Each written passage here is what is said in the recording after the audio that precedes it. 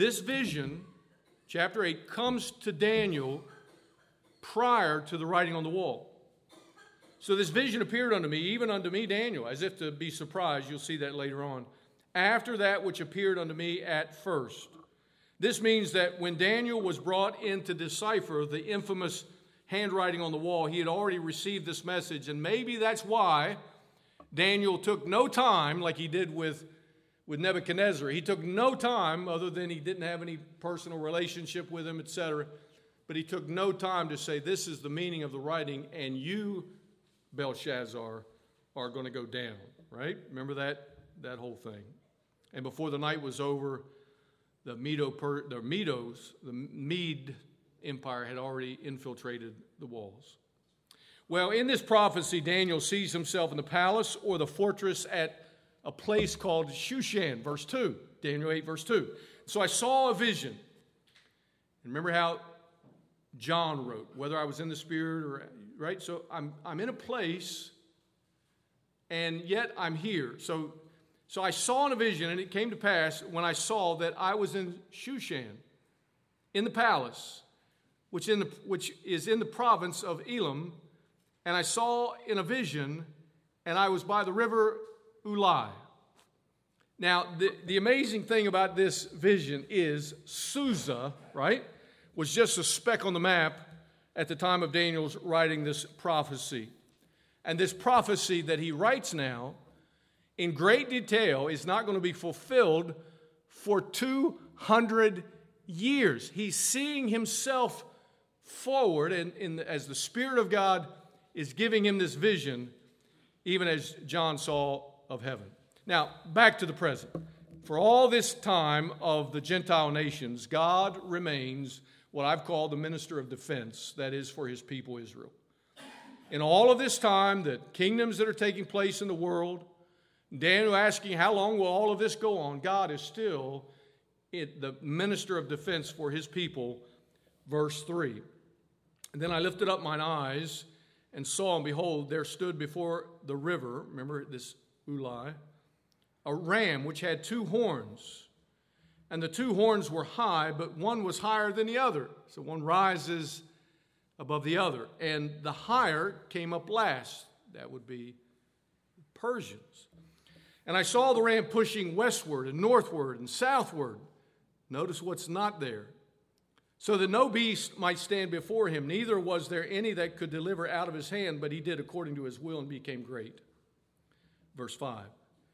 And as I was considering, behold, an he-goat came from the west on the face of the whole earth, and he didn't touch the ground. It's like he was barely touching the ground. And the goat had a notable horn between his eyes. That's strange, isn't it? And he came to the ram that had 2 horns, which I had seen standing before the river, and ran into him in a fury of his power. And I saw him come close unto the ram, and he was moved with choler. This is the distemper, this anger, grumpy goat against him. And he smote the ram and brake his 2 horns, and there was no power in the ram to stand before him. But he cast him down to the ground and stamped upon him, and there was none that could deliver the ram out of his hand. Verse 8. Therefore the he-goat waxed very great, and when he was strong, the great horn was broken, and for it came up 4 notable ones toward the 4 winds of heaven. Now, there's a lot in here. We're skipping over some of it. Come back on Wednesday night. We'll look at some more detail. Now, just as God had allowed Babylon to rise, he allows them to fall. And the fall of Babylon is predicted and pictured as God sends this first creature, this ram. And we already know the Second World Empire is going to be the Medo-Persian 2-horned, 2-armed beast, the Medo-Persian Empire. We know, as you skip down to verse 20, that this 2-horned ram refers to the 2 branches of the Medo-Persian Empire. And we know from history that the ram accurately represents the Medo-Persian Empire, who is portrayed as the guardian spirit of a ram with 2 sharp horns. Perhaps you've seen something like this, as they might wear a headdress or maybe you've seen some ancient coin with the same image. The long horns of the ram parallel the arms of Nebuchadnezzar's image. One horn rose to become dominant.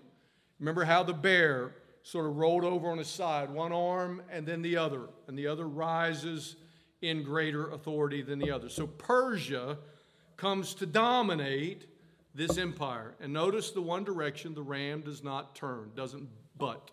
Which way is it? Doesn't go east, right? The east. That's because the Persia is the kingdom's easternmost point. So Persia is as far east as they go. They don't go into the Orient and they don't go into India. Okay, so this is the furthest they go, and they're facing west and north and south in their conquest. And as the ram advances west, it is from the west that God sends this goat. All right? Now, this goat had a single horn, moved with great speed across the land. The goat was moved with choler. Your translation may simply say fury, but it's greedy, it's grumpy. It's a kingdom that is not satisfied to coexist with any other kingdom. We know from verse 21, we'll come to it again, but verse 21, just to give you the backdrop of it, that this choleric goat represents Greece, and that the great horn is the great king, Alexander, right? So we have the single great king, Alexander the Great, in the Grecian Empire. It corresponds with the leopard back in chapter 7, which moves swiftly across the land with wings. You may recall, as I mentioned, covering 11,000 miles in just 8 months, conquering everything in its path. Now, what's unusual about it is that you have a single horn on this goat. That's the first thing. And then where is it located, right? It sounds like a unicorn or something. So we've got this single horn goat, and the horn is located between the eyes. Now, the eyes are, so just to give you the imagery of it, the eyes symbolically represent our intelligence, right? You've said that sort of thing about bright, somebody's bright eyes, and you just kind of, you have a sense about somebody, and the brightness of their mind, their thoughts. So human intelligence, and Alexander the Great is singled out for his great wisdom. That's who this represents. There are 5 prophecies. I'll give them to you quickly, because I know you probably stumble over them all as I do. But 5 prophecies concerning the great king, Alexander, in verse 5, 6, 7, and 8. I'll give them to you. First of all is the identity of the king. He comes from the west, a single great king with notable intelligence, world dominance. And remember, this is 200 years before anybody's ever heard of Alexander or the Grecian Empire rises to conquer. Then we have the reputation of the king. He moved with choler, he ran with fury as if his feet did not touch the ground. This king is prophesied to gain power swifter than any other king in history. We have the power of this king, the fury of his power, because none could withstand.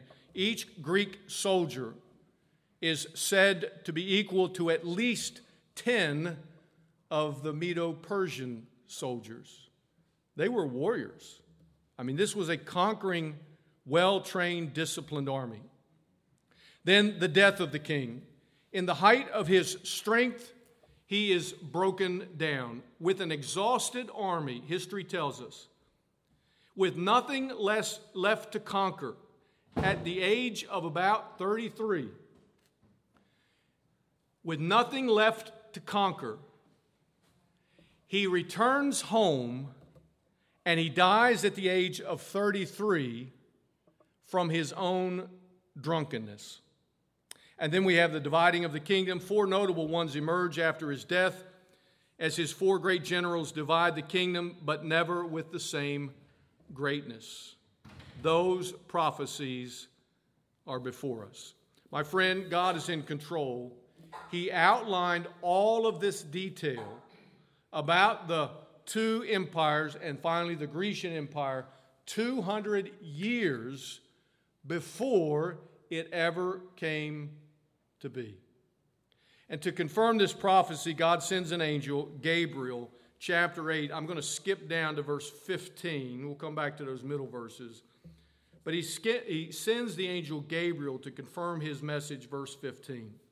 And it came to pass when I, even I, Daniel, same thing he said at verse 1, as if to be surprised, had seen this vision and sought for the meaning, then behold, there stood before me as the appearance of a man, and I heard a man's voice between the banks of this river that he was at, Ulai, which called and said, Gabriel, make this man to understand the vision.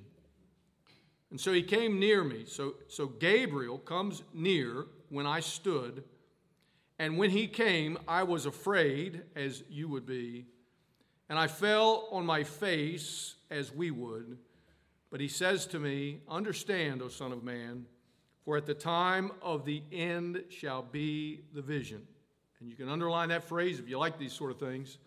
But it's a phrase that appears the same in every translation. It is specific, the time of the end. Now, the angel Gabriel refers to this phrase there in verse 17 at the end of it. It is a prophecy. It's how God will draw to a close the end of the time, specifically of the Gentiles.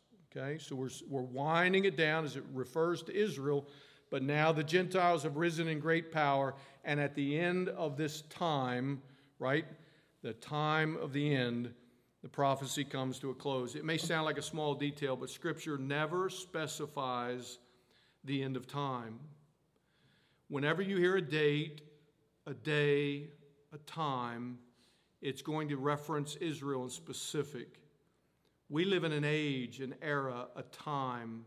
God is drawing it all to a close as it relates then to his people Israel. But of that day and of that hour knoweth no man, not the angels of heaven, but only my Father, Jesus said. But this angel could confirm the times of the end, right? When will arise this master of disguise? Because we're going to see a little horn that rises up, and some people will get it confused. And as a result, they think, well, this is all only ever history and nothing future. But verse 9, Daniel chapter 8, verse 9 now. So out of one of them came forth a little horn, which waxed exceeding great toward the south and toward the east and toward the pleasant land. And it waxed great even to the host of the heaven, and it cast down some of the host and of the stars to the ground and stamped upon them. Again, lot there we won't get into. Yea, he magnified himself even to the prince of the host. By him the daily sacrifice was taken away, and the place of his sanctuary was cast down. And an host was given him against the daily sacrifice by reason of transgression, and it cast down the truth to the ground, and it practiced and prospered. Then I heard one saint speaking to another saint, unto that certain saint which spake, how long shall be the vision concerning the daily sacrifice? How long is all this going to last? And the transgression of the desolation to give both the sanctuary and the host that trodden down underfoot. And he said unto me, unto 2,000. So we've got a time now. So who is this going to apply to? This is going to be something of Israel. Okay. He says unto me, unto 2,300 days, then shall the sanctuary be cleansed. So now this is a reference to something going on in Israel. So it came to, stop it there. Go down to verse 18 and pick it back up. We read those middles, but verse 18. So the angel appears, confirming it now. As he was speaking with me, I was in a deep sleep on my face toward the ground, but he touched me and set me upright. And he said, behold, I will make thee know what shall be in the last end of the indignation. For at the time of the appointed the end shall be. And the ram, verse 20, which thou sawest, having two horns, Medo-Persian Empire, right? And the rough goat, the choleric goat, the grumpy goat, is the kingdom of Greece. Remember, these are all far into the future when Daniel's writing it. Which is why some people say, well, Daniel couldn't have written this. As one theologian wrote, he said, well, if Daniel didn't write this, then maybe Shakespeare didn't write Shakespeare. I mean, you can't say that because this is Daniel. This is his writing. He's authored it. He's signed it. Now, verse 22, that being broken, whereas four stood up for it, 4 kingdoms shall stand up out of the nation, but not in his power, in his own power. And in the latter time of their kingdom, when the transgressors are come to the full, a king of fierce countenance and understanding dark sentences shall stand up, and his power shall be mighty. But again, not by his own power. And he shall destroy wonderfully, and shall prosper in practice, and shall destroy. Now, wonderfully doesn't mean like, oh, that's so great. No, it means just amazing terror. And shall prosper in practice, and shall destroy the mighty and the holy people. And through his policy also he shall cause craft to prosper in his hand, and he shall magnify himself in his heart, and by peace shall destroy many. So he's got the trust of people. He shall also stand up against the prince of princes, but he shall be broken without hand. So without any weapons being used against him, he's broken down. Now this fierce king, verse 23, whose dark countenance is literally the master of disguise or intrigue. There can be no mistake of the focus of his hatred. It's the pleasant land, right? He turns himself against the pleasant land, verse 9. He turns himself against the holy people, verse 24. This is Israel. These are the Jews. And this little horn comes to have power over the land of the Jews. Now, at this point, don't confuse this intriguing little horn with the one that we read about, which I told you was the Antichrist back in chapter 7 and verse 8. In chapter 7, the little horn rises out of the fourth kingdom and is clearly identified as the Antichrist. Where does this horn come from? This little horn arises out of the third kingdom, and it typifies. It's as if God is telling Israel with each new kingdom, it's getting worse. I'm preparing you for worse. I'm preparing you for great tribulation that will come. This one rises out of the third kingdom. It typifies the Antichrist by the most diabolical ruler the world has ever known to date. This little horn rises in power slowly, finally comes to rule with a heavy hand, even changing the civic order and religious laws of the land, initiating much of what the Antichrist will do one day. We've read about that. Back in chapter 7, I could just read it for you. Back in chapter 7, it says, he'll speak with great words against the Most High. He'll wear out the saints. Remember that phrase from last week. And he'll seek to change the times and the laws of the land.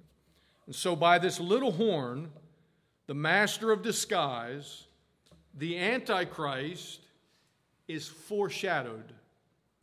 The focus of this man is hatred toward the Jews, to trample them, utterly destroy them. The foreshadowing of such things to come hangs over this same area of the world to this day. It's illustrated through various world leaders drawing closer to the time of the end with each next generation. How long, right? We want to ask ourselves. There have been many in history who have, and as the Lord tarries, who may illustrate the hatred of the Antichrist. But there is one in particular who has fulfilled this prophecy of Daniel. He was the first abomination of desolation and has been the worst of indignation known to date. His name? And no, that's the Christian Antiochus, or Antiochus, however you say it, the fourth. Antiochus or Antiochus Epiphanes, right? Antiochus the fourth of 175 BC. He rose in power by flattery and deceit. He was not heir to the kingdom. He came in peace. He earned the confidence of the Jews and everyone else in the land, and then plundered the people and the city for his own. He took the title, gave it to himself, by the way, Antiochus Epiphany. What does that mean? God manifest. That's what he thought of himself. By the Jews, he was known as Antiochus Epimanes, or madman. Historically, we know that his plunder began in 171 BC. It lasted just under 6 years. This is all now historical record. Until the restoration of the temple, by the way, December 25th, 165 BC. If you're counting, this is 2,300 days from the time of his initiation to the time of his fall. That's exactly what was prophesied in verse 14. Now, you may know this moment in time as the Festival of Lights, or you've heard it, Hanukkah. That's what this time is, when the fall of Antiochus Epiphanes occurs. 2,300 days, just as was prophesied.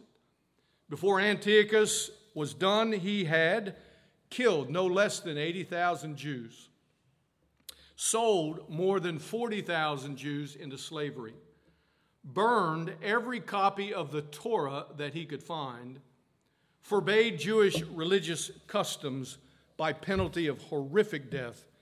He desecrated the temple by not just the sacrifice of a pig, but he splattered the blood all around. Now, comparatively, Antiochus IV is called the Jews' Nero, because Nero is the guy that persecuted Christians. So to the Jew, this was the Christian sort of form of Nero that would come under Roman rule. But the cruelty of this man and all sense only foreshadows the Antichrist, who will wreak havoc even greater, such as the world has never seen. God is preparing his people for tragic, tragic things that will one day come, in particular for Israel. Now, through this little horn, the master of disguise is not only foreshadowed, but also foretold where he would come from. Verse 8, from one of the divided kingdoms of Greece. Who would he persecute? Verse 9, the pleasant land of Israel. How would he behave? Verse 10, verse 11, as he lifts himself up against the God of heaven, right? Epiphanes, God manifest. What he would get away with, verse 12, as his craft would prosper. And for how long he would have his way? 2,300 days. As a type of the Antichrist, there are 4 comparisons. You can see it in verse 25. I'll give them again to you just quickly. Through his policy, he shall cause craft or craftiness or deceitfulness to prosper in his hand. Revelation 13 tells us that no man might buy or sell except for his approval. So a foreshadowing of what is foretold of the Antichrist. He shall magnify himself in his own heart. The Antichrist in Revelation 13 was given unto him a mouth speaking great things and blasphemies and power. By peace he shall destroy many.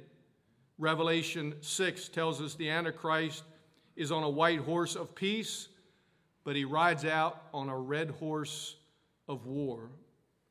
And he shall stand up against the prince of princes. Revelation 13. Antichrist will stand against everything of Christ. So this is foretelling of more of what the Antichrist will be. But for all that was prophesied to mimic the Antichrist, understand that this master of disguise is still foreordained of God. Because when you read the passage again carefully, you will see it. This is a time that has been limited by someone else, verse 19. He rose in authority not by his own power, but by another, verse 22. His power and might is not of his own making, verse 24. And in the end he is broken, but not by man. Remember the lesson that we learned earlier in Daniel, which is summarized by Paul in Romans chapter 13. There is no power but of God. The powers that be are ordained of God. And you'll have a lot of questions about that, a lot of frustration about that, and a lot of wondering where it's all going to take us. But there is a God in heaven, and he rules over the affairs of this world, and he will bring to a close that which he has allowed during the time of the Gentiles. This is the message of Daniel, verse 26. And so the vision of the evening and the morning which was told is true. Wherefore shut thou up the vision, for it shall be for many days. And I, Daniel, fainted, and was sick certain days. And afterward I rose up and did the king's business. Remember, he's still serving in Babylon. And I was astonished at the vision, but nobody understood. First of all, Daniel's message is surprising. It says he was astonished. No one could understand it. The vision in particular clearly begins to mesh together God's plan of the end, right? So God's plan for the nations of the world, and it's drawing down to a close, and it's beginning to mesh with what his intentions are for Israel. The time when Christ will return, and he will pick up where he left off with his people. And this plan, the message is sealed, verse 26. The angel tells Daniel to shut it up, right? The vision, keep it. Nobody's going to understand it. It's not going to happen for many days. It was considered a done deal, even though Susa, as I've mentioned, did not really even exist at least as a power for 200 years. And Antiochus would not be known by the world for another 380 years. This is all prophecy. The New Living Translation says this vision is true, but none of these things are going to happen for a long time. Now it's all history. When God speaks of the kingdoms of the earth, present and future, we know the king's heart is in the hand of the Lord, and he turns it whithersoever he will. Proverbs 21. Well, in the end, Antiochus was stricken by a terrible disease. It caused an unbearable suffering, and his rotting flesh created a terrible stench. That's this great man who thought of himself God manifest. He died just as God said in verse 25, without a man lifting his hand against him. Not a human, but by God. And it was sickening to Daniel, verse 27. Daniel's heart was faint and he felt sick, just as you might in any given season of elections and trauma in the world today. Perhaps it was the indignation that his people would suffer. Perhaps it was the abomination of desolation that would happen in the temple. Or just the thought of how many more years the Gentiles would reign over the house of Israel. Whatever it was that sickened Daniel, understand that God's message of judgment is sure. But no messenger of God ever takes pleasure in seeing the death of the wicked or the judgment that's carried out upon the people he loves. There's another message we learned earlier from Daniel's dealing with Nebuchadnezzar. That is the thing that is often most lacking from the people of God when we share the message of Jesus Christ. According to Psalm 34, the Lord is in the presence of a broken heart and saves those who be of a contrite spirit. A broken heart. You might be angry. You might be frustrated. There might be a lot of things that will enter your thoughts and your minds in the days to come. But God is present in the heart that is broken. If we really believe Daniel's message and what this book has to say about those who die without Christ, it would still break our heart, even though we might feel like they deserve it, just a grumpy old goat. No. And whether you're going into the voting booth or the grocery store or a neighbor's house, be careful about expressing your anger over political matters. But express your confidence in God. He's still in control. He has a purpose and a plan. I don't know what that is. But he is obviously drawing all things to a close. And soon, very soon, the Lord is coming.